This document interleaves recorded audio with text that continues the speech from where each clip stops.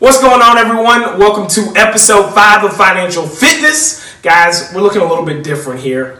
We are taking COVID-19 as serious as we can, and we really are practicing our social distancing. At the network, we really wanted to make sure that we took all precaution to practice our social distancing. Again, we preach washing our hands, staying clean, cleaning areas, cleaning up after yourself, and never going back to touch your face or touch your body after anything you've been exposed to.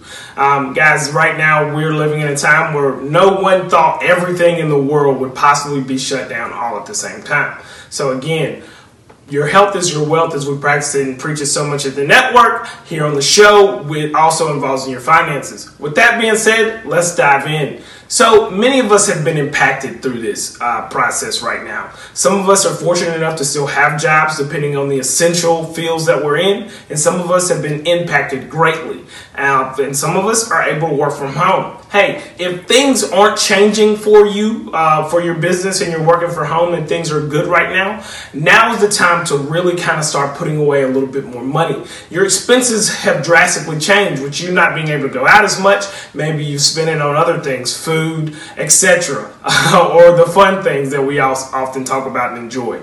Right now is the time to kind of pay attention to what your budget is. Not maximizing your budget, but so conducing it, depending on your household size. By doing that, you're able to put a couple dollars away, liquid cash as well.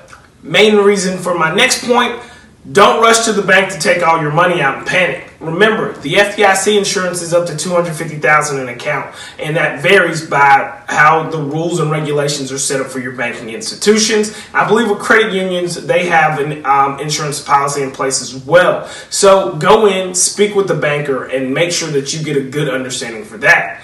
Now, some of those that may have auto loans, mortgage payments, things like that have been impacted by our jobs and we're not able to make those payments.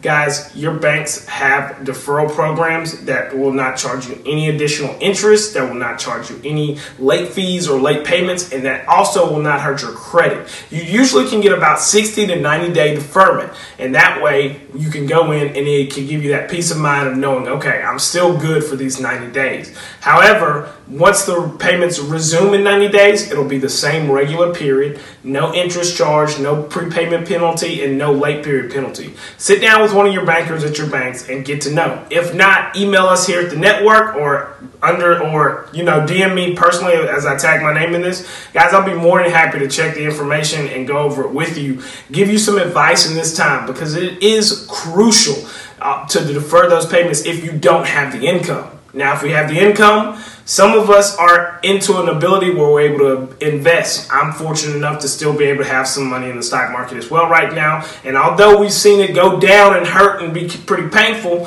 I've also seen some gain in it from and other people I've talked to, some analysts that have given their perspective that have kind of talked about the points of where they've gained a lot as well. So even with everything being hectic and selling and having a circuit breaker that's shutting down trading for a period of time, 15 minutes, we are still being able to find pockets of the market to make gains. That is the most important part as well. Guys, there's still opportunities to get out there and go hustle. As I like to say, there are opportunities to sit there and sell. Now, don't be the price gouger of selling a hand sanitizer with a little small bottle for $10. If it works for you, it works. But by all means, take advantage of opportunities right now. People are at an all-time high by being online. Sales are steadily increasing. I was reading an article today based on Target. People are at home. There's not a lot to do. But be smart in this situation. Count your budget each and every day. It's adjusting. You may be online more. You may order things. Some things may be impulsive. Realize what you need in this situation, and when you go out to the grocery stores, get what you need, not what you want, not based on the essential of the next person who won't be able to eat. Think about the other person. I mean, it comes impactful, especially when it comes to this situation. Again, we never thought we'd be here where everything in the world is pretty much shut down, from sports, ranges of variety, things like that.